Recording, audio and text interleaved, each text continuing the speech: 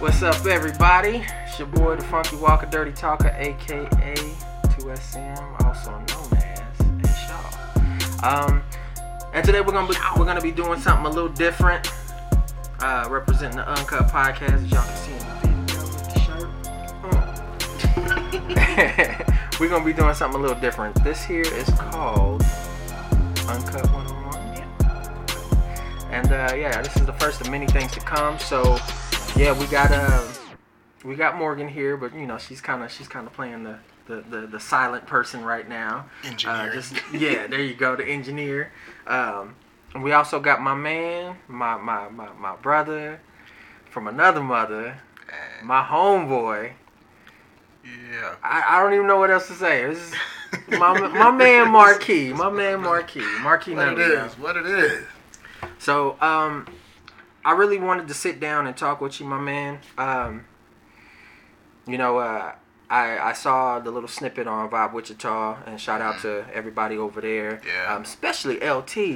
Man. Cuzzo. Man. Good work. So, I seen a little snippet of your interview on there, and of course a bunch of other questions popped up. Like I said, like I was telling you earlier, I didn't know that you had started a label with No Town Sound. You want to tell me a little bit more about that? Yeah, well, it was actually Nathan Kent's brainchild. He'd been, coming up with everything for it for a while. And when I got out to California, we started playing with Rudy and everything, and we just became really good friends.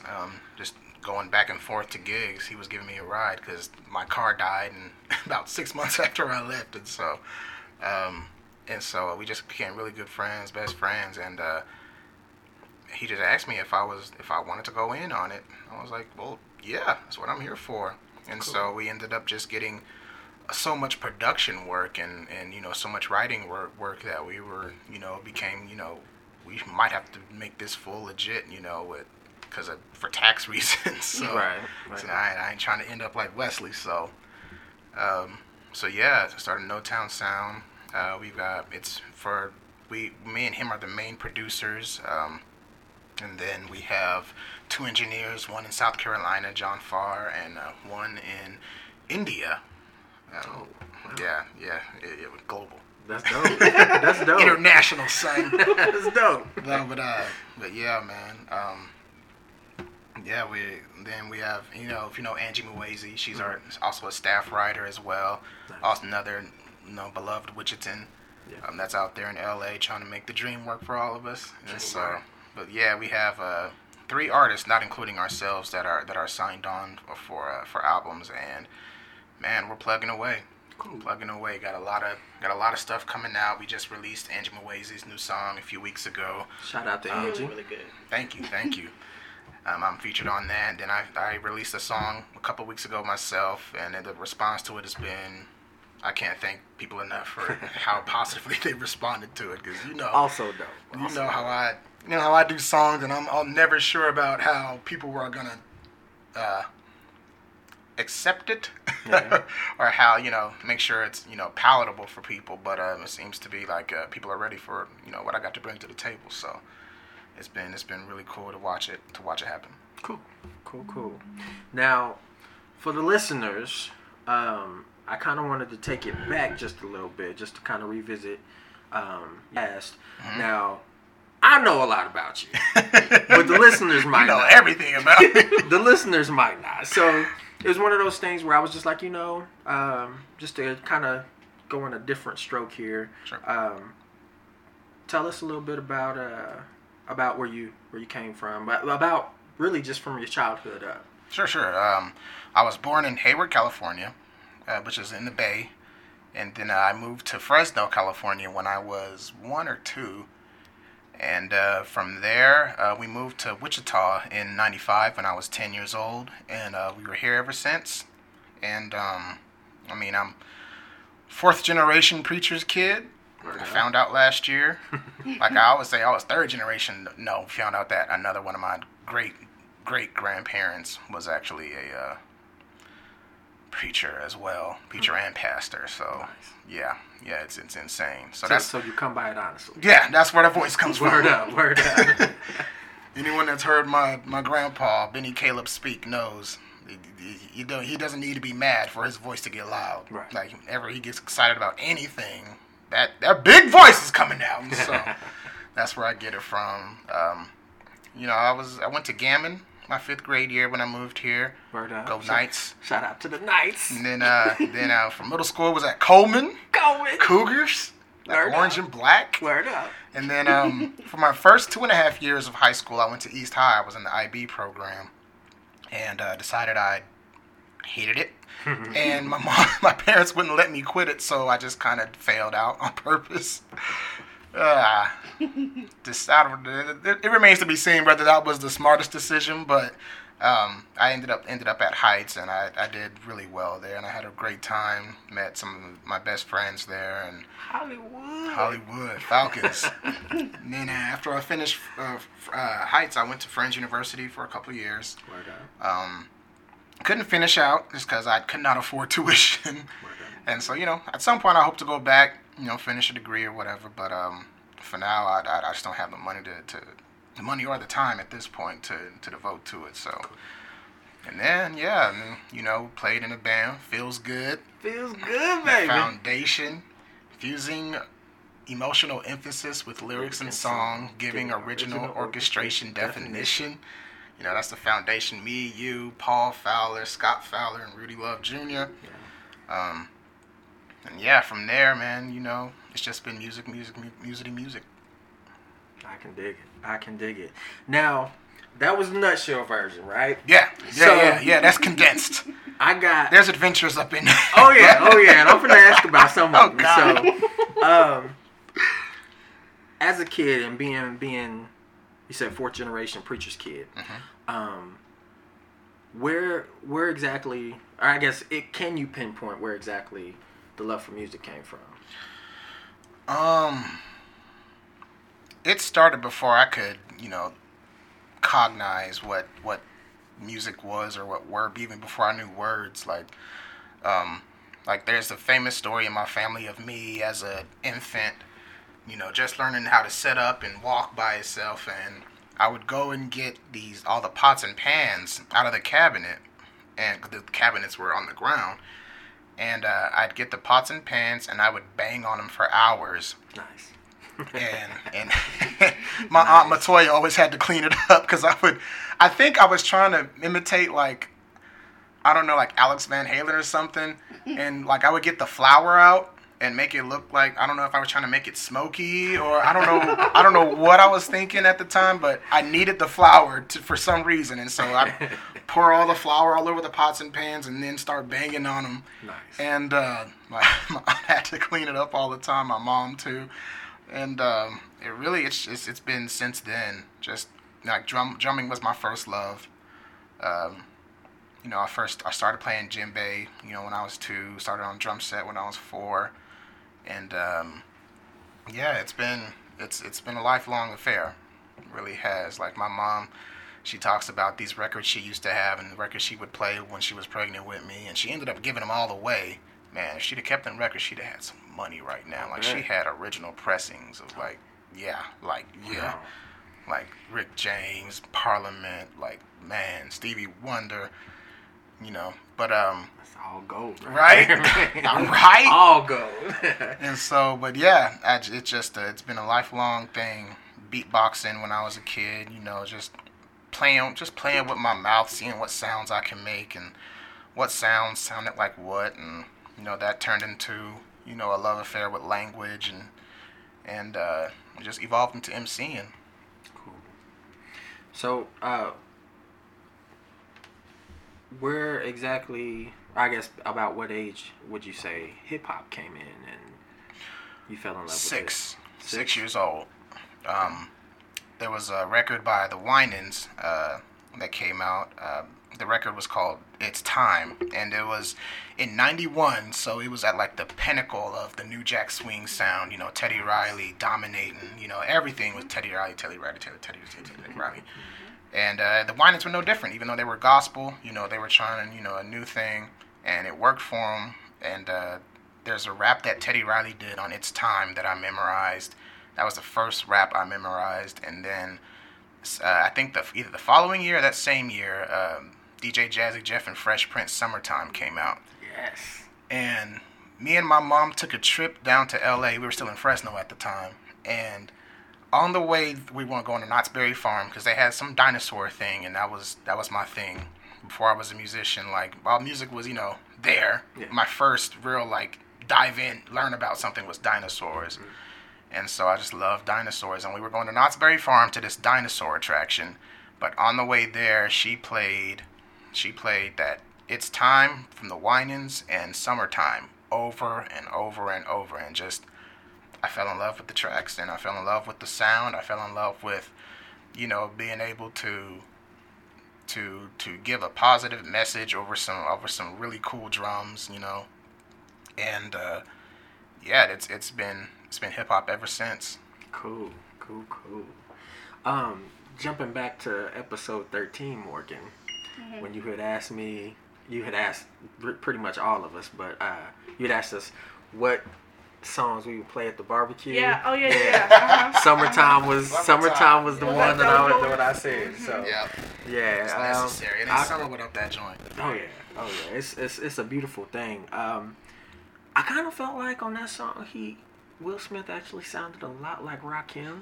Oh, that was on purpose. Mm-hmm. It was on purpose? That beat was actually supposed to go to Rakim originally. Okay. So like they'd worked all that out, but Rakim ended up not doing the song because of what was going on with him and Eric B at the time, and Jazzy Jeff was just like, all right, well, someone's got to do it, and Will Smith understood what the beat called for. And see, people underestimate how good of an MC Will Smith is and was. He was able to, because his flow was, a lot more, dramatic, comedic, from Parents Just Don't Understand, Nightmare on My Street or Hood Street or whatever, and but he understood that beat called for, something smooth, slightly transformed, just a bit of a break from the norm. Yeah. And so that's what he went with, and it paid off. Obviously, it's one of the timeless classics out of hip hop, out of the genre, and yeah, man, it's an incredible song. Oh yeah, incredible song. So yeah, he wrote that on purpose, in a style like Rakim would perform it, just because that's what the song called for. Okay, well, I mean, you just dropped the jewel on me. I didn't know that. I just learned it myself like 6 months ago. Like, it's just, it was an interview on that Eric B did on Ambrosia for Heads, I believe. Okay. And I was y'all wow. can follow them, by the way. Do it, please. If you love hip hop, Ambrosia for Heads, and it's not just, and it's not just for heads too. They cover some traps and stuff, some mumble stuff too. Yeah. They're not, prejudiced against anything. But yeah, you want those stories, those insider stories, man, they got them for days. Cool. Days. Cool. Yeah, like I said, that's a jewel dropped on me. I didn't know that at all. I just knew that he sounded a lot like Rakim. But moving on, in, I guess, your teenage years, how exactly would you say that you grew with not only hip-hop, but music in general? Teenage years, a lot of choir. A lot of, learning how to blend with other performers, playing drums in church, with you. Right. At Tabernacle Baptist, now Tabernacle Bible Church. Tabernacle Bible. And, yeah, just it was really learning how to make music with other people. That was my training ground for that, for being a band-oriented drummer instead of a solo-oriented drummer. Like, I was never trying to be Neil Peart, or Alex Van Halen, except for that flower thing. But I wasn't trying to be a drummer that could feature as a solo artist, just drumming. I was always more in the vein of Ringo Starr, John Bonham, someone that would add something band wise to the recordings and to the songs that was essential. Okay. You know, I didn't want to come up with drum patterns or anything that anybody could come up with. I wanted to be able to do something that was unique, that was fun, and that was, that suited the song really well, that added to the song. And if you take away that element from the song, it's not the same song anymore. I got you. And so a lot of that during, learning how to play for a crowd in church, learning what beats, what patterns would, evoke an emotional response from the crowd. What I could do to enhance, whatever else was going on, whether it was Steve Jones on guitar or on organ going crazy, or Dale Black on bass going nuts, or DeLorean, or the whole Tabernacle music crew from back then. And shout out to Shira. Shira, still holding it down. Man, still holding it y'all down. Y'all don't know, she is one of the dopest. Seriously. People that I've like, she's dope. Y'all most gotta go see low key person I've ever known in my Man, life, and she's so dope. She's so cold. dope. She's super cold as a person, super cold as a drummer too. Like, man, dude, sleepeth not. But yeah, it was really about learning how to be a part of an ensemble. Right. Part of an ensemble cast, especially, in the later years when I went to college and we started Feels Good and the bands that came later, I learned how to be a part of a group and be cohesive as a contributor to the group, Right. And so I think that's what a lot of my high school, middle school years were spent doing, just really trying to understand how to minimize my own self in order for, the collective to be greater.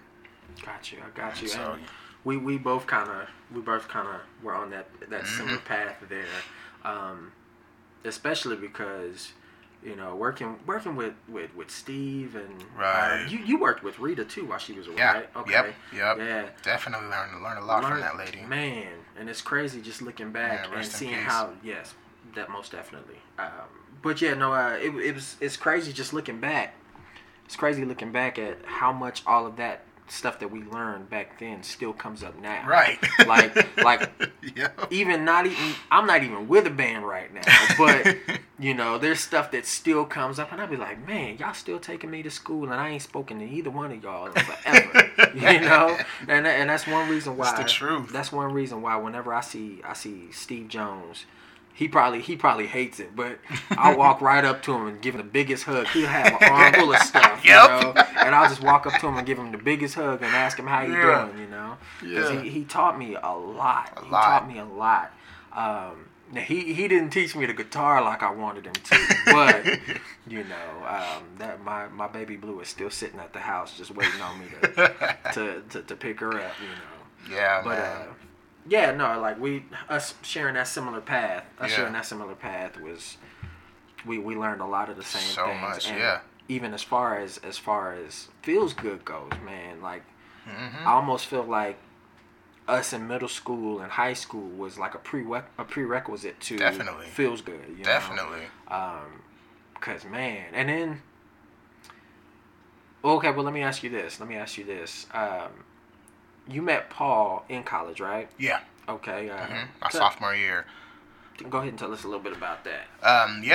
We were both at Friends University. He had just come from, he was going to school, his freshman year he spent in Indiana, I believe. Okay. And he transferred to Friends University on a basketball scholarship. And we were in the same dorms. I was a residential advisor in the dorm. And I'd heard about this white boy who made beats, and me in my ignorance, I was like, I make beats. What is he tinkling with it? Lo and behold, I went to the man's dorm about a month before the semester was over, and I was just like, let me go check him out, see what's up. When in that man's room, he played Every Time We Swing. Man. He played the original Every Time We Swing, and my jaw just dropped. Like, I was floored. That was classic. Floored. Classic stuff, by the way. I don't even know if he's got that stuff up on SoundCloud anymore, but if he don't, I got it. Man, I think I got 2 copies of that CD just in case one got scratched up. Man. But yeah, I went to his dorm and we just kicked it, talked about music. He was at this point he was working in digital performer. Like, I hadn't even graduated to computers yet. I was still, I had just, learned Fruity Loops, and I thought I was on top of things, And lo and behold, he came through and like really was the first one to school me on digital recording and MIDI and doing MIDI drums and all that type of thing. And so, word to Paul Fowler for being one of the first to really teach me about producing, on a digital level. Yeah. And just, getting it out of my head into the computer, onto a CD. Well done. And about 2 months after that, 2 months went by, and I was like, we were in the apartment. Yeah. We were living together, and I called him up and was like, hey, man, how you doing? I just was someone who I was like, I want to keep a rapport with that one. Let me check in on him, see how he's doing. Right. And he was like, man, it's girl problems.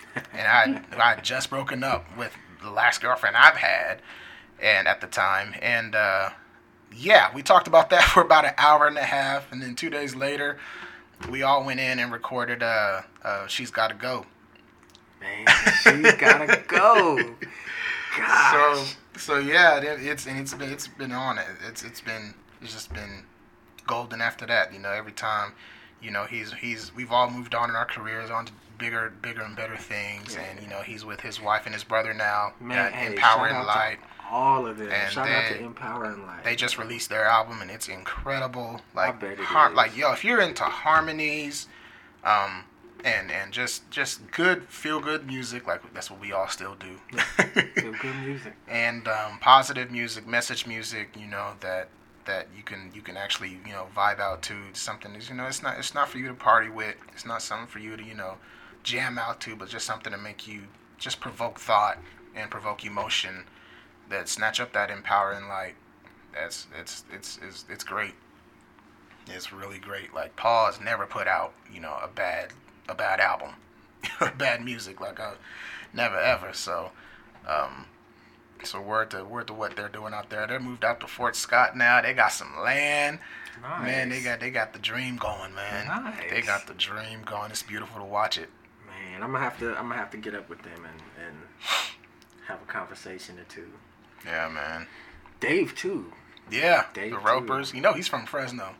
I didn't know that. Yeah. No, that's he's crazy. from Fresno. I think my parents knew of a David Roper, but it wasn't the same guy. The guy they knew was a lot taller. Okay. But that was crazy to find that out. Shout out to all of the Ropers Roper and their brothers. sons and their daughters. Their sons all look like mini Thors. Like, seriously. Like cock decent dudes with long hair. Like that. Shout out to all of them. They're the coolest people on earth, man. Beautiful people. Coolest people on earth.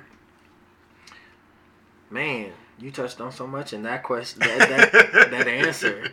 Yeah, man.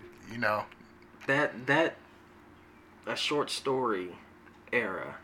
Yeah, 2005. Man, that was something else. That was one of those years that was just life altering. Like, yeah, most definitely. I think if there's multiple universes and dimensions, then I think for me that year is a fixed point. I don't know if anyone's ever watched Doctor Who or anything, but he always talks about these fixed points in time. And I think 2005 was definitely a fixed point in my timeline. Like, that has to happen no matter what scenario is happening in whatever dimension. Yeah. So, just meeting Paul, meeting Rudy, us living together, and like that whole moment was just magical. Yeah. Like, I owe everything I am to that year. Man, that was wild times, man. Wild times. Beautiful times, though. Beautiful times. Like, we learned a lot. That was a year we watched What the Bleep Do We Know? Yeah. Was Zeitgeist around that time, too? Nope, that didn't come until, 2008, 2007-ish. Okay. But still, it was because we were hanging out with them. Yeah. Because it was Aunt Dilla that put me onto it. Okay. And shout out to him. And we met him because Feels Good got booked at a gig that Aunt Dilla was spinning at. Cool. So. Yeah, he's a dope human being. I like him too. Man. Completely dope human being. Shout out to the Head Nine Sessions. Word up. They never disappoint.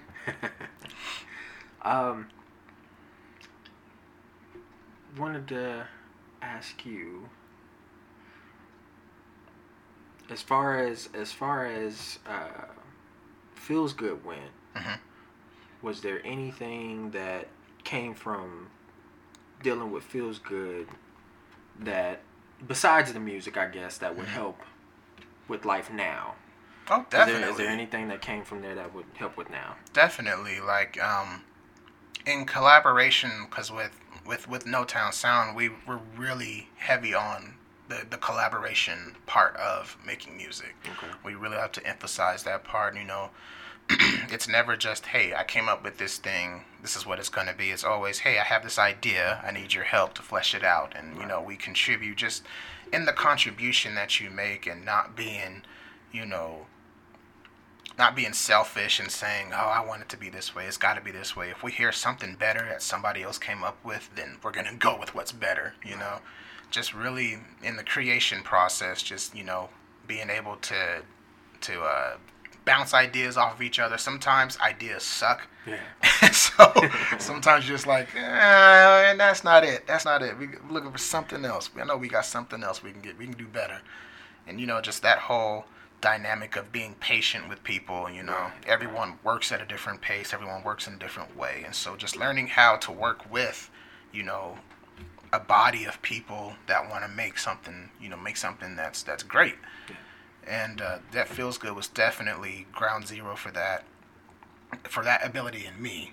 Like, just because being in choir, you just learn how to, be a part of a group. Right. But in Feels Good, we learned how to contribute to that group and how to build that group, as a group. Most definitely. And, enhancing different skill sets. Because when we first started Feels Good, I was not drumming. Yeah. Like, I'd stopped. I wasn't going to church anymore, so I wasn't drumming at church. And I was like really focused on school, although not really, but that's another story.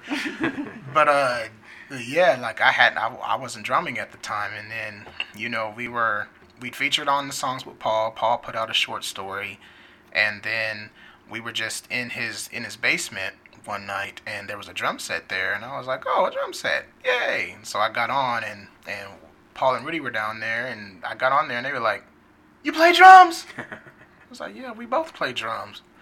And so it was on from there. Really, definitely, collaborating and really being in touch, with how each other work, being able to make room for, each other's quirks and, each other's fallacies. Okay. And also, make room for each other's greatness as well. Exactly. That's definitely something Feels Good taught me that nothing else taught me as well as Feels Good did. Cool.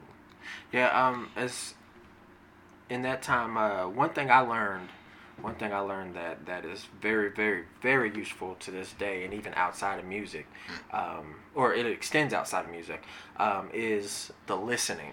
Yeah. The listening, like listening. As far as the music part of it went, I was, and maybe this even extends back to learning with Steve and Rita. Because you and I in the choir, whenever they had us set up, I wouldn't always be sitting behind you. Right. I'd be sitting sometimes across the stage, and right, I'd be able right. to see you. Right. So I'd have to actually listen. Right. And like learn what you're doing, and then learn what I'm gonna do, and then have to listen for your little things to where And it was crazy because I would sit there, and instead of asking questions, I'd rather just play it a couple times and listen to how you played, because I knew exactly what you were gonna do. Yeah. For me to start, kind of the signal for me to start doing whatever I was gonna do, and then just kind of compliment it, like you said. Exactly. But then, like going into Feels Good with that, it was kind of crazy that we were able to jump into that and actually feel so comfortable. But I feel like because of that training, training, we had all of that stuff beforehand going on, so we were used to it. Definitely. Even though it was a new thing, we were kind of used to the listening to Paul and listening to Rudy and whatnot, and just kind of getting a feel for where a song was going to go. Because sometimes, Rudy would forget a part to a song or even just skip over a part to a song. Right. And we're like, okay, he finna do this verse right here. And he just kind of continue on playing. It's like, oh, okay, well, Yep. accent, and keep it moving. Play it off. Okay. I'm still with you. I'm still here. Right. And then, Rock of course, that same verse that we hopped over would come back towards the end of the song. Right. And yeah, so shout out to you, Rudy. I'll say Paul would do it too. Yeah. Paul would just forget a verse and freestyle something, Yeah. and we have to go around that. Man, if y'all don't know, Paul misses calling as a rapper. Paul can rap. Did. Man.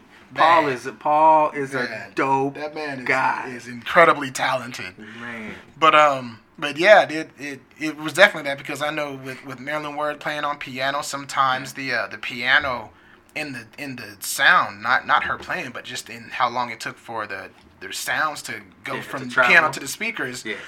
There'd be a delay there, and Right. so we had to compensate for that delay, because especially when she was the only one playing, like if it was with children's choir or something like that, like we had to learn how to actually really listen intently to what she was doing, because we couldn't see her over everybody sitting there. Right. And so, for those that don't know, at the church, the organ and the drums are on a different side than the piano and the congas. And so, Right. with Aaron being on congas, I'm on drums, and then pianist would be at piano, and the organist would be on the organ, and the bassist would be behind me on the drums. And so yeah, you had to you couldn't see what was going on. So you had to know the music.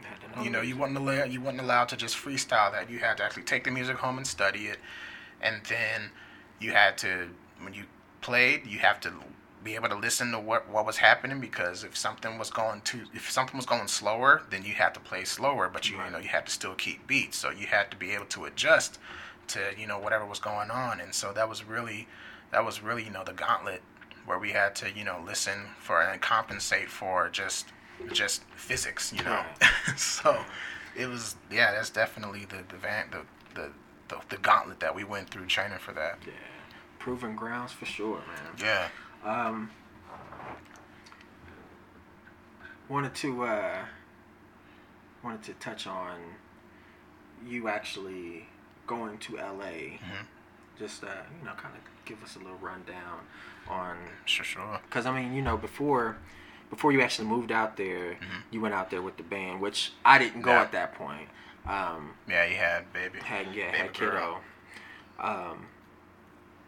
Yeah, if you could touch on that time going out there, and then moving out there. Yeah, I went out there in 2000. Well, my biological father died in December 2008, and so we went out there for the funeral in early 2009, and then his mother, my paternal grandmother, died in 2010, and we went out there again, and I'd only done poetry out there, because I hadn't played in that church played at the church I went to since I was 10 years old, so I can't show up as a 24-year-old like, hey, can I play too? Like, that's awkward. So, and then in 2011, 2010, Rudy moved out there, and it's just that following year, I was like, well, he's out there. Let's take a trip out there and see what can happen. Went out there, struggled hard. Like, 2011 was a dark year. Probably the hardest year of my life, but we ended up making friends with a really good engineer, whose actual name is William Shakespeare, and yes, he's related. And we ended up working with him, and he really liked what we were doing. We really liked what he was doing, and so the next year I went out there. I said, this summer I'm going out there. I'm actually going to play drums. I'm actually going to do some things, and that year I ended up. This is 2012. That ended up playing for Martin Luther for a show, and doing a whole bunch of other shows, and we ended up landing a residency at the Lighthouse, which is a blues bar down in Hermosa Beach, and we ended up having that residency for about 2 years, I think. Yeah, they started in 2012, and we didn't stop until had to be early 2014. Okay. So like literally every Monday we were out there, unless they canceled. I remember you telling me a little bit about it. Mm-hmm. Of course, I didn't ask too many questions about it, but yeah, I didn't know that it went that long. Like, yeah, man. That's great that you guys. Yeah, man. That was a really convenient source of income, and it was always fun, you know, because we were playing with DJ had moved out there, Right. playing with him. Nathan had moved out there, so he was guitarist, and Willie had moved out there, Willis Sims, Yeah. and he was playing on guitar, and it was and Rochelle Rocky was out there. That's percussion. what we calling her now. Yeah, that was her name out there, Rocky. Okay. Rocky. Rock on, Rocky. And so, but yeah, we had a ball playing, doing the songs. You know, of course, it was a bigger band, so you know, bigger issues with more people. Right. But eventually, we ended up having to go separate ways just because, you know, life duties called and everyone wants to go in a different direction. And What's that joint you had? Life got in the way. yeah, oh my God, I gotta resurrect that one. That was a good concept. Shoot, Time traveling there. man. And so, everyone from that group is doing well. You know, Rudy's back and forth from LA and Right. here.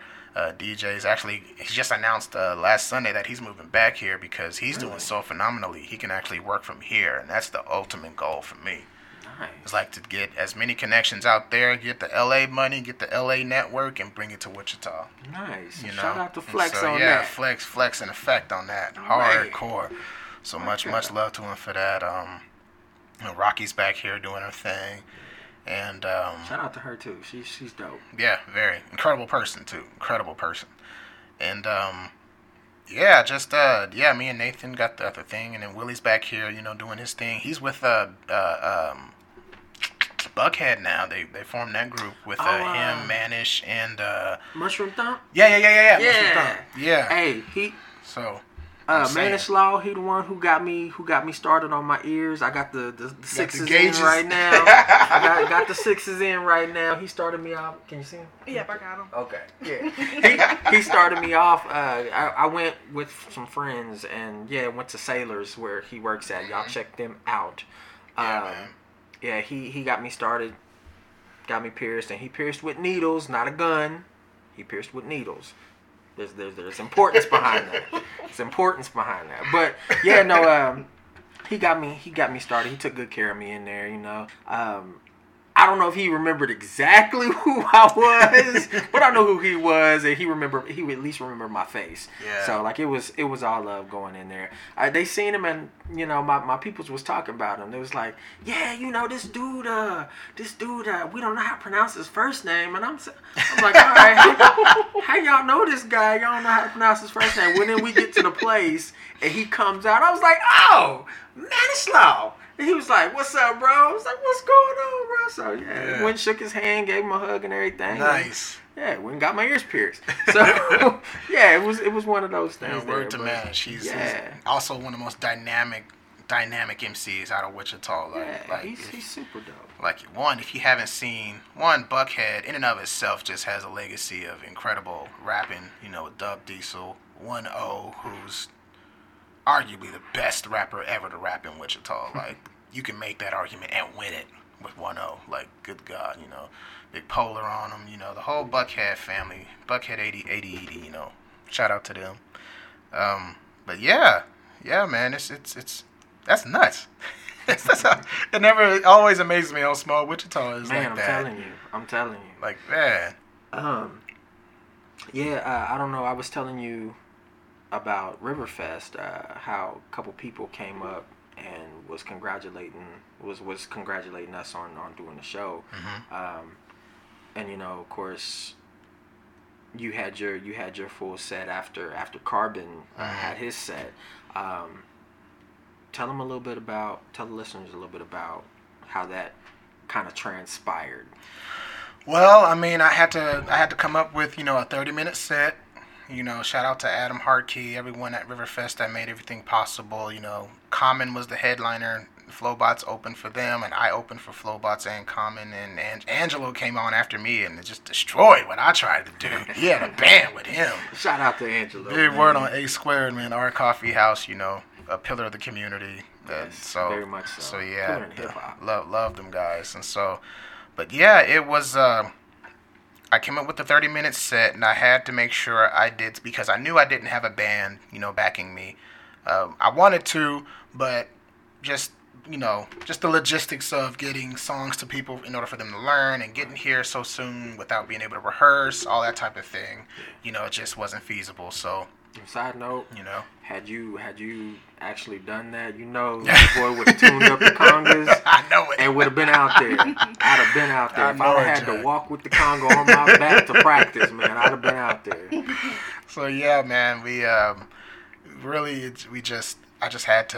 wanted to make sure I had dynamic in the show. Right. And so I had to do something that was high energy, and I had to have something that was low energy, and I had to have something that was, of course, because I'm really known statewide for spoken word, and that sounded really, really arrogant, didn't it? That sounded so weird. That sounded so weird coming out of my mouth. I'm known statewide. It's like, it's just because I've performed in so many places. Yeah, no, it's facts. It's facts. And so I had to do something that was a cappella, just to bring everything back to my roots of everything, and so that's really what I tried to do. I tried to have something that started out with Easy, which is the new song that just came out. Yes. Available on Bandcamp. Just search check that out. MARRQUE. I'm still the only one there. And I did that, and then went into a song that was really about the hardest part of the struggle while I was in LA. I know I keep saying it, but for those that don't know, a lot of people still don't know that for a few months for all of spring of 2015, I was homeless, sleeping on bus benches, sleeping on the train, and then just going to the studio and work in the daytime. And it got really hard to, be motivated, be inspired to do anything in that situation. And so out of that, Holding On came on. That was the second song I did. And then from there, I went to the acapella piece, which is Manifest, which is actually a song that's also on my Bandcamp. But it felt the moment called for it to be acapella, and so I did an acapella version of that. Now is that the one that it sounded like you were preaching? Yeah. Okay. 'Cause I was like, man, that real talk, bro. You've always had a way with words. We're MCs. That's right. what we do. Thank you. But for whatever reason, that one specifically, just you performing it the way you did without the music, that spoke to my soul right there. So, thanks, like, man. brother to brother. Yeah. It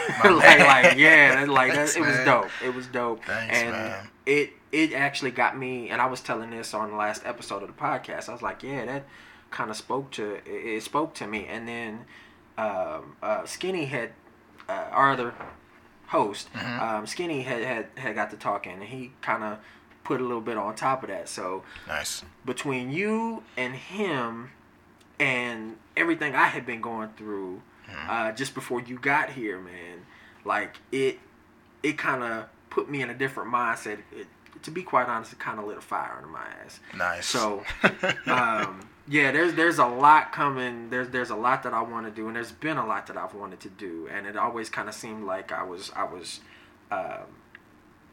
kind of a step or two behind where I wanted to actually be at. But I don't know, just the words that you said, the words that he said, and the conversation that we had on episode 13, it kind of got me to a point where I was like, you know what, you ain't getting no younger, man. You might as well full throttle that bad boy and man. Just not give a damn. Do it. So man. Yeah, that's kind of where I'm at right now. But nice, that's awesome, man. So thank you. Yeah, that's you did that. Ultimately that's why I do it. Like it's self-expression for me, sure, but I can inspire myself. I can keep it to myself and inspire myself all I want, but right. Being able to express it to other people and have it touch them in a way that sends and gets a message in their life and their mind about something, that's the ultimate goal of the music. Just to tell that human story and really touch those human places, those human spots, and then bring forth whatever comes from that, And so, thank you, man. I'm glad I was able to do that for you. Cool, man. Yeah, like it's just one of those things, man. It's just like, yeah, I'm ready. So yeah. So hopefully there's somebody else out there that it'll do that for, or to some degree it'll do that for to them. So surely. It's like you said, that's what we do this for. So yeah, exactly. As far as Riverfest goes, you got a chance to meet Common, right? Kinda. They were really in a rush, and so there wasn't like time for a conversation. It was just like, hi, my name is Marquis. It's Your World is my favorite song. You're a god, and picture. Run away. I was actually shaking, man. It was nuts. Like I've geeked out over a few people I've met just because I work at the Hollywood Guitar Center, and so a lot of celebrities do come in there and shop. And I've met DJ Premier, and I was starstruck for him. I met Queen Latifah, starstruck for her. Ali Shaheed. Jesus. Ali Shaheed Muhammad, for those that don't know, he's part of A Tribe Called Quest, the in-house DJ for them, and co-producer as well. And I've geeked out for a few people, but I've never been shaking. That was crazy. That was nuts. Just being in the press, because for those that don't know, Common is one of my biggest influences. He's on my Mount Rushmore rappers. You can't tell me nothing about no Common Sense, man. That's my man's forever and ever. Shoot, amen. Tell us a little bit about your Mount Rushmore. Mount Rushmore? Hip hop. I like to hear that. Man, my personal Mount Rushmore differs from who I think should be on the all-time Mount Rushmore. My personal Mount Rushmore is Common, for rappers, is Common, Pharoah Monch, Busta Rhymes, and Eminem. Nice. Those are the ones that have influenced me the most. And you can hear something from them in every verse I write. Yeah. Every single one. Sometimes you can sub out Eminem for Talib Kweli, but yeah, it's those are the guys that I everything I am as a lyricist I took from them. Right. I definitely have stolen cadences, have stolen, just like every writer does, with language, we take from our influences. And so those are the guys that you're going to hear something of them in every single verse I ever write. Cool. Now, just kind of and not to be on some arrogant shit, but you and I have a song. I concur. Man. Yo, and I gotta be mad truthful. It was one of those songs. We actually worked on that in this house. Sure did. Worked on that here. This very house. It was one of those songs where it was kind of like, okay, we got these verses, and it's a cool beat. Like it was. I remember my man getting on the keyboard, working out beats that sounded similar to it. So to see you actually bring that together was one thing. But like I was saying, it was one of those songs where I was just like, okay, we got the verses. It sounds great, and I was 100% on the verses that I wrote. I felt like those were good. I felt like your verses were good. Mm-hmm.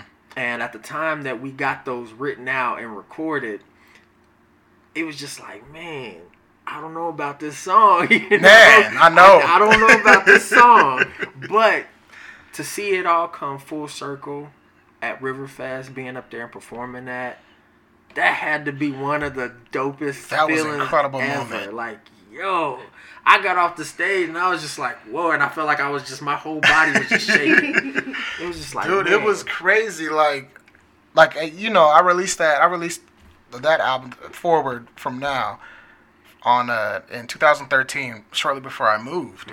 And it got a cool little response, from everybody that knows me and follows my music and everything. But people knew the words to I Concur. Right. And that was what tripped me out. I was like, y'all listen to that song that much? And it wasn't just my family. Yeah. Like mom and Sharonda, my aunt, they love that song. Everyone in the family loves that song.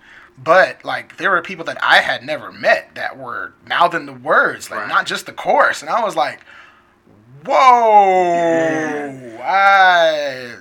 how you know my music? It was weird. It was like, someone tell you? Because it wasn't me. How did, like, it was weird. It was a weirdly awesome moment. Yeah, and so that, I couldn't be more grateful for the people that were, following the music that I don't know are following the music. Like, that's a surreal experience to me. We've had something similar with the podcast. Like, there's a lot of people that caught up with us, and even at Riverfest that day. Yeah. That spoke on the podcast. I was like, wow. Didn't Right? know you listen. Like, It's so weird. Yeah. That's odd. Like, Yeah. wait, I do a thing? So yeah, no, I can kind of get what you saying there because of Yeah. that. So yeah, no, that's dope. A dope feeling. Just that whole day in a row. That was a great day. Was fantastic. That was really a great day for me. Like, that was a and I talked it on the interview I did with K's son. Like, when they asked, if I felt like I'd come to a reward point, if everything had been, while the sacrifice had been worth it, and that at that point I was like, I don't know if the reward has come yet. I don't know if the sacrifice has been warranted yet. But that day, yeah, definitively the reward, like the sacrifice is starting to seem like, okay, it was worth, the things I had to give up and the things that I wasn't able to participate in. And yeah, like that moment right there, that was, I'd had dreams about, just rocking for Riverfest, just rapping, because normally I've played Riverfest before as a poet and as a drummer, but I'd never done just rapping. And we did it a couple times for What Feels Good, right? But that was like one or two songs at the most, and it was after I'd come off the drums and do my rap and then go back to drumming. Right. This one I didn't hit nan instrument one time, and so being able to do that, and that's what I really want to do, as far as on the front side of things, like that was definitely a big reward. That was definitely a big payoff for me in my head. Like, that was a bucket list moment that I was able to cross off, and man, it was. I get speechless about it. I'm just shaking right now just thinking about it. Well, I got to admit with you, man, it was a golden moment for myself, actually rocking with you, being able to share that moment with you. So yeah, I got to bring along the people that helped me put me there, man, and like you. And unfortunately, Primal wasn't able to make it. But man, Big Sam held me down. Yeah. Chris Barnett. Everyone that performed did immaculately. Like, I couldn't have been more excited and more happy to be a part of that group that performed. Top-notch performers, man. Top-notch rappers, MCs. My man Carbon came through and dropped a verse I was so excited when he said he'd be able to help us out, because on the original Out of the Chaos, it's Prima Facie and Bloody Hands. Yeah. Bloody Hands wasn't able to make it out, but then I asked Carbon if he would lay a surprise verse for the people just for this one time, and he came through on that, and then Prima had some problems being able to get up there, and so Big Sam held me down in the first verse, and it just really ended up just being, just like you said, it was a golden moment, man. Man. So shout out to everybody that helped me out. I appreciate you. Yeah, man. It's dope seeing those guys who have been doing it for quite some time. Well, about as long as we've been doing it, if not longer. If not long, like Chris Barnett. Like, that's the only thing I say. You say One O is the best out of Wichita. You can counter with Chris Barnett, and that's gonna be an argument for days. That's like Jay-Z and Nas, man. That's time memoriam. That argument can go on. Yeah. But yeah, like those are guys that have been, especially Sam. He's Samuel David now, but him doing it for as long as he's been doing, and how much he has accomplished and improved since the first time I've heard him rap. Like, it's inspiring to see that type of growth in a person and an artist. Yeah. Shout out to my man Sam David, Chris Barnett, like making the choice to retire in order to take care of his family, and just come out and do a few hip hop things, still be involved, but that's a hard decision to make. Oh yeah. And you can't blame the man for that at all. So, but yeah, salute to him for being able to take that leap. Yeah. Because Lord knows that's a bigger adventure than anything we could do in music. Right. With the children. But him and his wife Iona and the kids, they're a beautiful family. They're so inspiring. Those two are, that whole family's just, they're ridiculously great. Ridiculously great. Yeah, shout out to Chris Barnett and his family. Word. Shout out to everybody that touched the stage that night. Jenny Wood came through. Man, and she did the R. Kelly joke. She did. She went there, didn't she? She was did. like, and what made it so bad is she sounded good doing it. She sounded good. I was like, she finna hit that run. Oh Lord. She hit that run. I'm taking my shirt off. Carmen stopped her before she can get to the that part. Man. So I was like, woo, woo. Don't make me get naked up in here. I didn't come here for that. That's another show. Man, Jenny Wood. Word to Jay Wood. Like, man, Jenny. For real. Shout out to you. That ain't her name. Her name is The Truth, man. Word to The Truth. Yeah, and you know what? I think I mentioned a little bit about it on episode 13. But Jenny Wood, that day, she dropped some jewels on me. Word? Yeah, that day she did. And I totally did not expect it. I'm sitting there in the midst of our moment that you and I had. My kiddo, I was going through it with my kiddo, and she dropped jewels on me about kiddo, and I was just like, oh, and it got me looking at things at a different angle. So yeah, shout out to you, Jenny Wood, just for being a dope person and not even knowing that you helped me, just talking, having a conversation. So yeah, shout out to you because you're a dope human being. Word. So, yeah. So. And also shout out to Kiddo, because she was going through some things that day. I still don't know 100% what was going on, but she seems to have recovered, and she's cool. She went to see the Tupac movie last night. Nice. So, yeah, she's doing good though. She's doing good. Birdie. Yeah. Love you, girl. Man. And she's somebody who we actually used to sit right here. I think it's a different table. Mm-hmm. But we used to sit right here, me and her, and I'd comb her hair and put everything up in a ponytail. And I'd be sitting there amazed, like, I could never do that. I'm not that gifted with the arts and crafts to be able to do that with the I'd fail. I'd have to train really hard. Man. Like, I'd have to go to the cosmetologist school and be like, can I get one of them mannequins with the wigs for like the next 3 months? And I go into a deep dark corner and just brush hair. So like, yeah, shout out to the dads that do their kids' hair, man. Yeah, well, shout out to the moms too, but I guess with tomorrow being Father's Day, word to the dads that aren't afraid to do stuff for and with their daughters, right? And their sons too, but yeah. Shoot, dads, we need more of them. Come on. It's a cool thing to actually step up. That tide is turning, man. That statistic is being blown out the water right now. Yes, it is. So, word up. It's hard. I'm gonna tell y'all right now, it's hard. But no lie, it's very rewarding seeing, like, man, kiddo is 14, getting ready to go to high school, yo. That is ridiculous. Do I look like a father of a high schooler? Man, yo, I love her to death, man. Yeah. She's my favorite person on the planet right now. Yeah. And it's funny how creative she can actually be. She's actually really funny. I believe it. She doesn't think she is, but I think she's really funny, and I be trying to catch pictures and videos of her actually being funny. And man, she's my favorite human being, man. I wanted to kind of jump. I can't even remember where I was going with that at that moment. Got to think about baby. Yeah. Had to big had a dad moment. Bit. Yeah. Love it. Oh, that's where I was going. Politics. Oh Lord. Now, me myself, I keep up with only so much with politics, but as far as hip hop goes,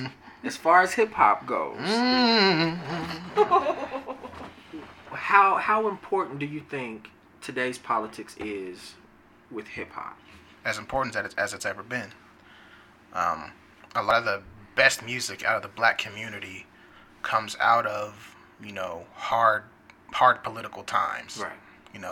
A lot of our best music comes from just hard times, period. Right. Mm-hmm. But, specifically here in the Americas, but the politics has never been separate from black music. Never, ever in the history of American black music has politics been separate from it. Ever since the Negro spirituals, where we had to come up with coded language to communicate maps of areas, geography, the people that would help on the Underground Railroad, where, the politics of the time has never been separate. And so on through blues, on through jazz, on through rock, on through, soul, R&B, on through to hip hop. Like you go to James Brown. James Brown is a funk artist. Yeah. Say it loud. I'm black and I'm proud. There's an immense amount of protest music, immense amount of politically motivated music that accompanies the black experience, and we expressed it, at any given time. There's a, Hard Floor Killing Blues, which is my favorite blues song, is featured in Oh Brother Where Art Thou. Yes. It's actually my 18th favorite song of all time. And, just describing, how hard it is trying to scrape together money, not having a job, having to do, hustling. Right. Because been there before. I'm saying, like, having to come up with money out of nowhere and make something work, especially if you're trying to start a family, none of that is separate from what we do musically. And so the political climate right now, I think we have the capability of putting out, another golden age era of hip hop music with this political climate. Yeah. Because it's a hostile political environment. It's combative, and more combative than it's really ever been, on a national scale. Like in the 80s, it was kind of combative, but they were at least civil. Nobody was yelling out anything while a president was addressing the nation. Right. Now, y'all see who our president is, right? I'm just saying, all the rules are out the window. Like, when you can find naked pictures of the first lady on the internet for free, like, all the rules are gone. Yeah. Like, So I think it's really, like, man, just thinking about, what Reagan and what the Reaganomics era did to, black and brown communities, and the music that came out of that. Like, out of that came hip-hop. Out of that came, Bambaataa and Kool Herc and Grandmaster Flash doing what they did. And out of all of that, the fruits of that, the guys that grew up and became, the first best MCs, your KRS-Ones, Chuck D's, Rakims, like all of that political climate fed right into them. Yeah. And they expressed that in a way that literally revolutionized the music industry. Yes, it still does to this day. Yeah. Like at one point, rock was the default music style for pop music. Like, hip-hop came along and changed all that. Now, hip-hop is the default style for pop music. That's why you have a pop artist, they have to do their big ballads. Adele has to do her big ballad, her big, I can sing a really strong song. But then they have to have some song that has a snap or a clap or an 808 or, or a scratch or something that orients it in a hip-hop realm. And so that's the default style. And so with the political climate now, it's rife for MCs to come through with, provocative messaging and, something that can throw an upheaval in thought in the same way that they did in the late 80s. Right. And so, with what happened with the crack epidemic, the fall of the Panthers, all of that, even to the movie that just came out on Friday, The Rise of Tupac. Like, Tupac he's a fixture of that moment. Like, he's a product of that moment. Yeah, like, most definitely. In a way that is more so than any other rapper, he's a product of the Reaganomics moment. Because he was able to see the effects on both sides of the country. Like, he was in Baltimore, born in New York, saw the effects of it in New York, until he turned, 9 or 10, and then moved to Marion City, and saw the effect of it on the West Coast. And so, he had a grip on the whole era coming from a Panther-based home, and and also from a Panther-based home that fell to the epidemic that plagued the black community in the 80s, which was crack. And like seeing the devastating effects of that, all of that like led to what he was able to do as an MC. Yeah.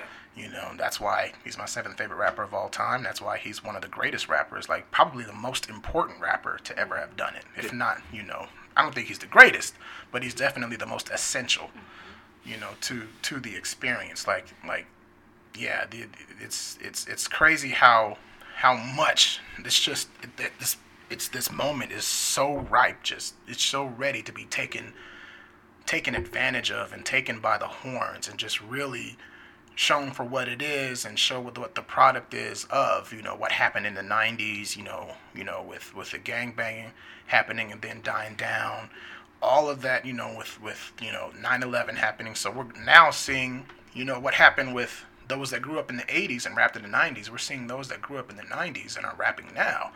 You know, you have the Kendrick Lamars, the J. Cole's, those that were born, you know, during that first golden era that are, you know, around my age. I'm 32. Yeah. So, you know, people that were born in that era and grew up through, you know, the rise of gangster rap, the rise of shiny suit rap, the rise of, you know, the South, the rise of mumble rap even. And you're really seeing the product, you know, the shining product of that. And it's only gonna get more intense. Yeah. You know, it's going to get, I always say, you know, with this, what's going on in politics now, it's going to get better before it gets worse. Right. Or, I'm sorry, it's going to get worse before it gets better. I got you. and so, yeah, we're about to see some music coming out that's going to blow minds. People are going to get pissed off.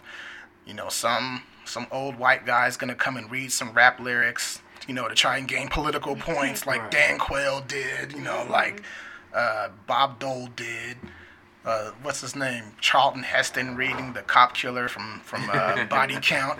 Yeah. Like, that was a golden moment. We're not against rappers. We're not against rap. But we are against those thugs. Thuggish, ruggish, bum. Like one of the greatest synth lines in all of hip hop. But I mean, you know, it was ripe for that moment. Those guys came and they presented a perspective. Shout out to the Midwest, Ohio, stand up. Word up. And they presented a perspective that, you know, we had never heard before, and we were like, oh, okay, so they're doing that in Ohio? Yeah. Word? All right, let's see what's going on. And, you know, Midwest has been popping ever since. So, you know, it's I can't wait to see what comes from it. Yeah. I can't wait to see what comes from this political moment in hip hop, because it's poised to do some incredible work. Now, on the flip side of that, it can be incredibly bad too. Like, we could just, you know, revert to where all we want to do is party. All we want to do is not be mindful of what's going on. All we want to do is disconnect, and, you know, that happens too. You know, there was an era, you know, in pop music where being on drugs was what everybody sang about. Right. Like, everything was drugs, juggity, drugs, and drugs. And so it can go that route too. So I'm hoping that it goes the cognizant route. It goes the conscious route. Not necessarily, you know, conscious, you know, as in the enlightened term that it's become, but just, you know, people that are aware of what's going on and, you know, are willing to do something about it, both professionally and personally. Yeah. You know, and so I think the moment is pivotal right now, very pivotal, and so I can't wait to see what comes from it. Hope I can be a part of it. Man. Yeah. There's a lot to come. You ain't lying, Jay. Look at that, like ain't lying. If you just kind of look out at the horizon, like, it's endless when it comes to the possibilities. Man, man, I see something like every week. Like, I learned there's a band in LA called Earth Arrow. Shout out to Earth Arrow, Snatch Power, my people's out there. And they're tribal rock. Like, it's something different. It's something I've seen attempted, but I haven't seen it done in a way as well as they've done it. Really? Yeah. Like, Earth Arrow, that as a band, like, and they get reactions. Like, they get the party going. Wow. Going. I have to look them up, man. And, like completely socially aware. You know, all of them are involved in protesting and activism, you know, like showing up with signs and marching. Wow. And all that type of thing. Like, they're real with it. And so there's this, I forget what the group is, but there's this group out of Canada, these DJs that combine hip hop beats with Native American First Nation tribal songs, and it's dope. Is it? Like, it's stupid. I'm so jealous. Man. I'm like, man, I kind of want to. I felt bad. I was like, I kind of want to find my Native American roots just so I can participate. I don't want to be appropriating, but I want to get in on this. This is amazing. And so, but yeah, like there's a lot of that type of work that's being done, and it's being done on a sonic level that is pleasing to the ear, and it's being done on a level that is financially rewarding for the creators. Yeah. And man, it's happening, like the wave in, and it's just amazing to watch it happen firsthand. That'd be dope to see, man. As far as the balance of politics and hip hop, and let's say really just everything else, how important do you feel that balance is? Like, it's a pendulum, it goes back and forth. There's no one fixed point of balance for it, like, I wouldn't want a hip hop that's only conscious music. Right. Like, hip hop, black music has never been just socially conscious music. Right. We make some jams. We make some get down. Sometimes you got to get away from it all and just dance it all away. Sometimes you got to get off and just sing it all away. Like, we going all the way back to, we play games like Signifying the Monkey, like stuff like that, where we work on actually, manipulating the language or making fun of each other because we had to build thick skins to deal with, the hardcore racism they experienced at the time, we have legitimate complaints about now, but back then, good God. Yeah. And so, like, we've always had ways of both commenting on the social state while at the same time having a good time doing it. Like, we've made, that's why a lot of those hymns in church, are rocking. Yeah. That's why a lot of those, like, who had, like, Missy Elliott used that pattern. Like, that goes back to Africa. Yeah. Stomp, clap, stomp, clap, stomp, clap, stomp, clap, stomp, like that type of thing. It goes back all the way, and so we know how to balance out. We know we can't just be about, something that is so, I don't want to say arbitrary, but something that we know we can do something about that can change. Yeah. But we also know that which does not change. Right. And what don't change, the beat goes on. Yeah. And so we know that beat is going to go on, and we're going to catch it every time. Right.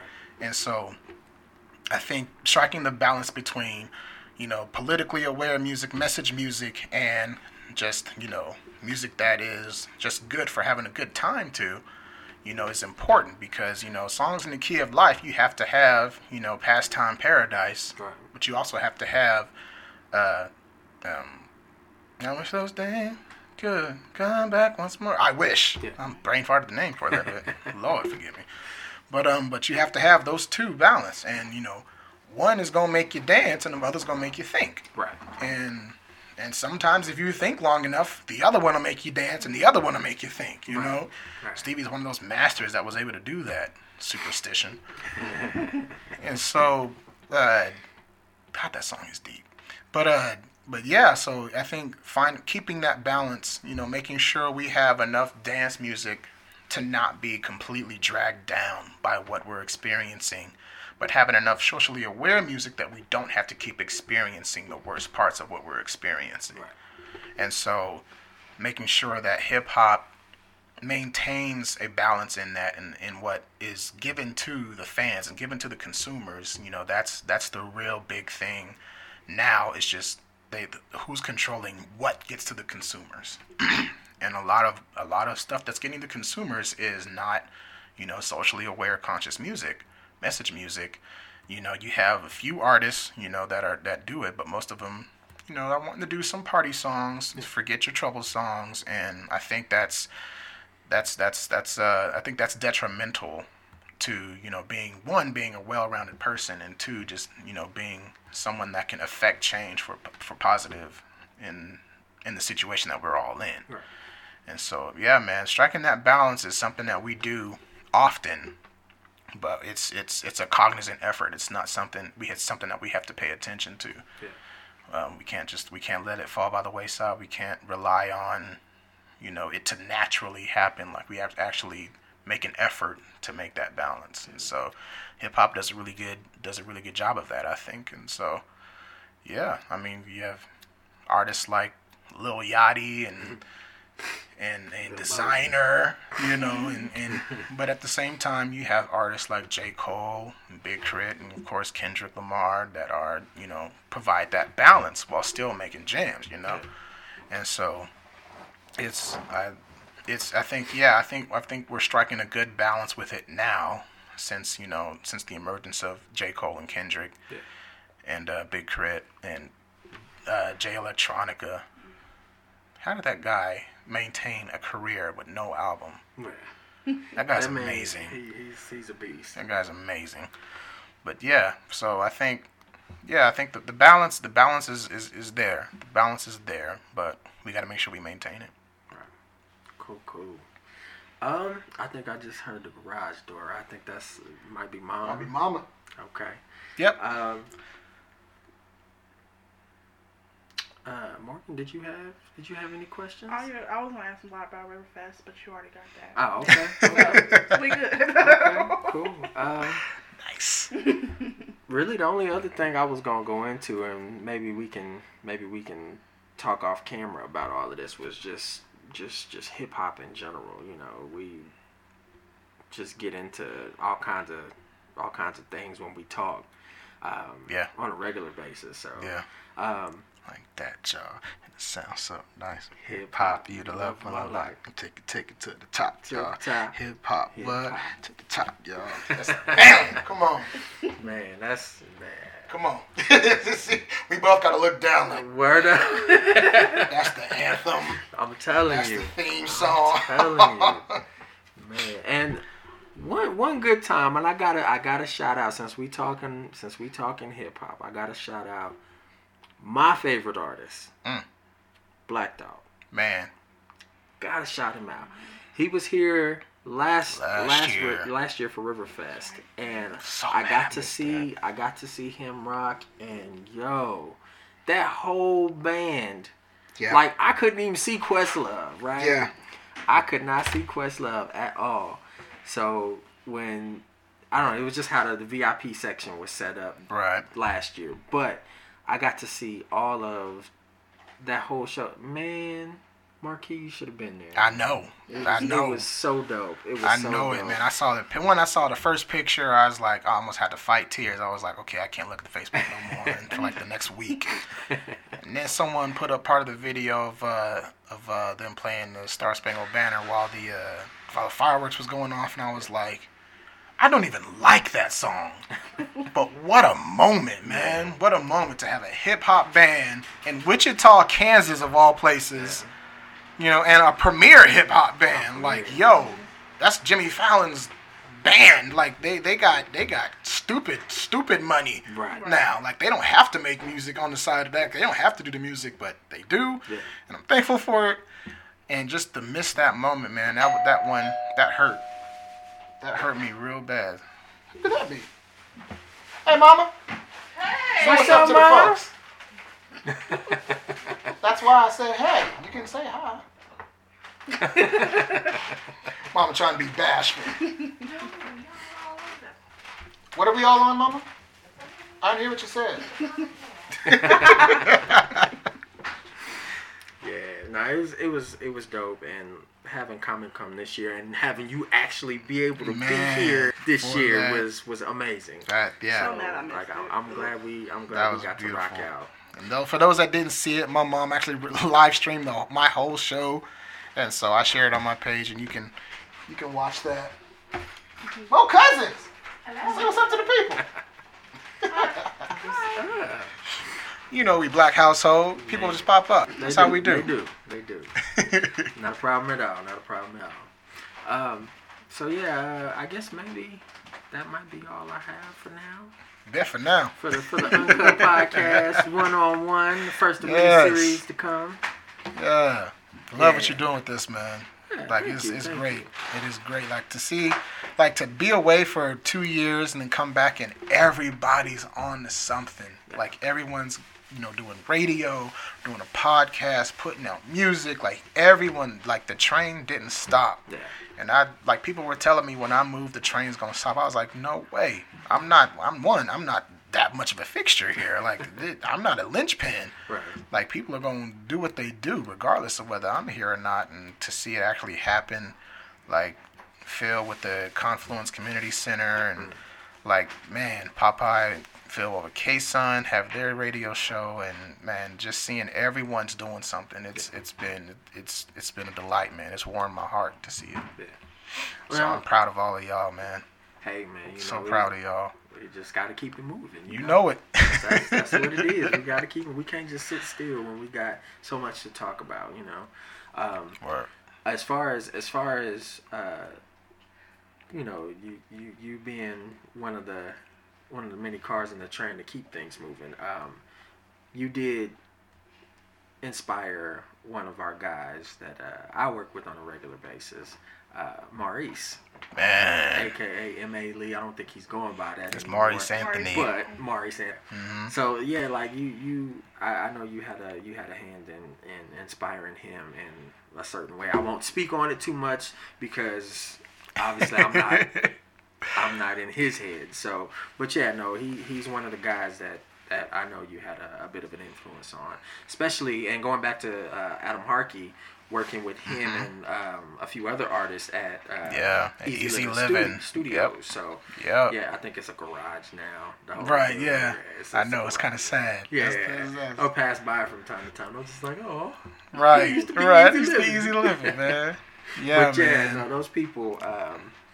Like, it's beautiful to see him working. Yeah, most like, definitely. It's just like Maurice and Shakira, they're constantly putting out music. Constantly.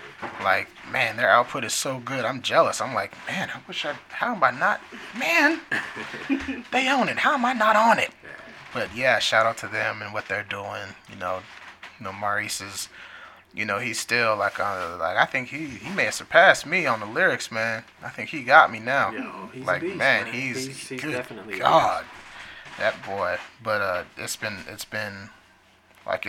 just a pleasure, a real pleasure and honor to see the growth that he's made, both as a lyricist and as a person, and like to him doing live shows, to him doing music that is complex rhyme schemes and thought-provoking subjects, and while still being able to be goofy and have fun, and like it's a pleasure to be a musical big brother to him. Like the honor is definitely on mine on that one, Most definitely. because I'm excited to see what he's going to be doing.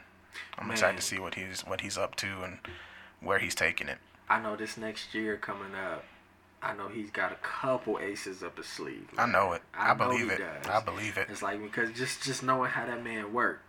Just knowing how he worked. He's always working on He's something. got a work ethic, man. And Strong work ethic, Like, Jack. I be jealous sometimes. I be like, man, how you just keep coming back and keep coming back and keep coming back? I was like, I ain't even figured that out yet. I'm older than you. It's like, Man. But nah, he I know he got something cooking. Yeah. He's got something cooking. So Word. y'all keep an eye, for the listeners, y'all keep an eye out for Maurice Anthony. Yeah, He's do that. definitely on Do some that. dopeness. He's definitely on some dopeness. We've got Shakir too. Shakir. We Shakir. actually had him on episode 10, right? Yep, we sure did. Episode 10. Nice. He was our first guest. Beautiful. And, yeah, it was cool, man. Just having him on. He was actually we need to have him on again I think I so, have too. fun. I have fun talking Yeah, with that him. was So. good. I believe it. But yeah, no. Dude's hilarious. He is. Like if he leaves hip hop, he got a future in stand up comedy, man. He's definitely got the Jaden look going. Yeah, he does. So Yeah. like, and it's crazy because didn't Jaden cut his off? I think he cut like half of them yeah, or something like yeah, that. just Okay. trimmed half of it Okay. off. Yeah, I seen a couple of the videos. Like, there's one he just put out. Not Shock, Jaden.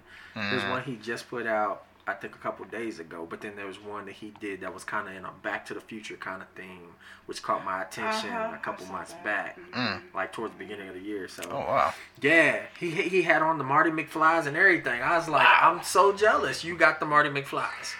So, Crazy. yeah. But I believe that's all I got for you right now, man. I'm gonna be sad to see you go. I'm gonna be sad to leave, man. Man, It's all. This part is always the hardest part. Like the couple days leading up to me leaving. I leave like on Monday, which is 2 days from now, and it's always the hardest part. The day I'm leaving, I'm good, but like those couple of days, I'm just like.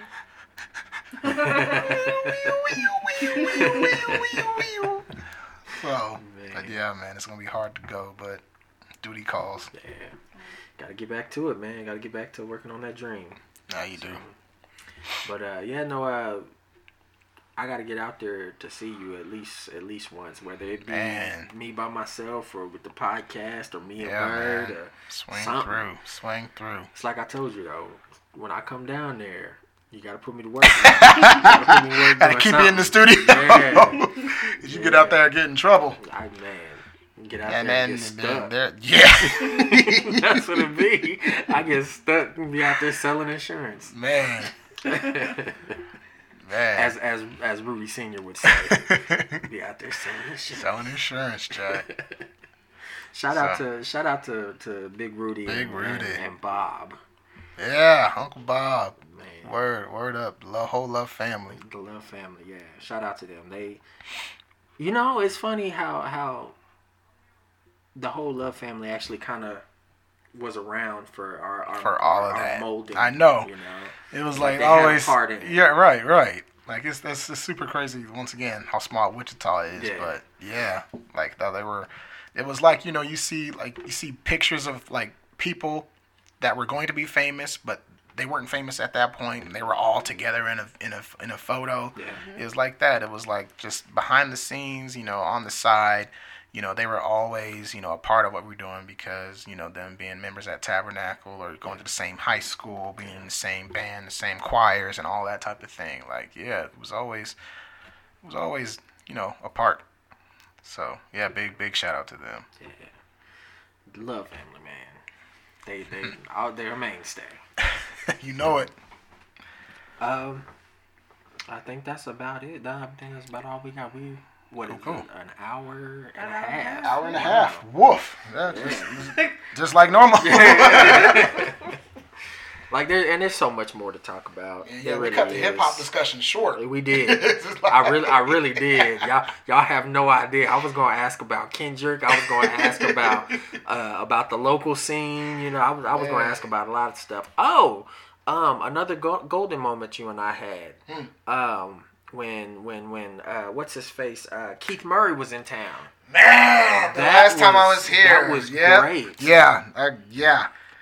Bloody Hands so battling great. Keith Murray.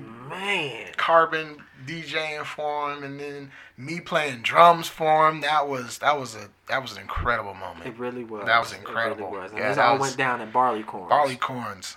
Yeah, buddy. I think I might still have pictures and maybe a video or two. I know I still got the video on my old phone.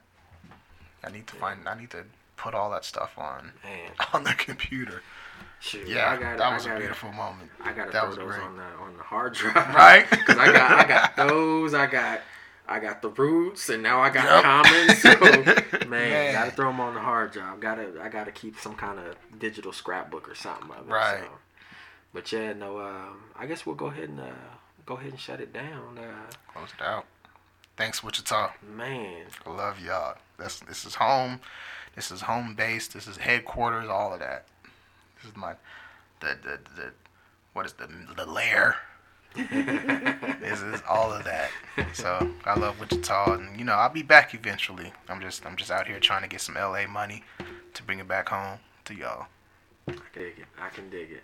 And that's about all we got for the Uncut Podcast 1-on-1, featuring the man, the myth, the legend, the Grand Marquis.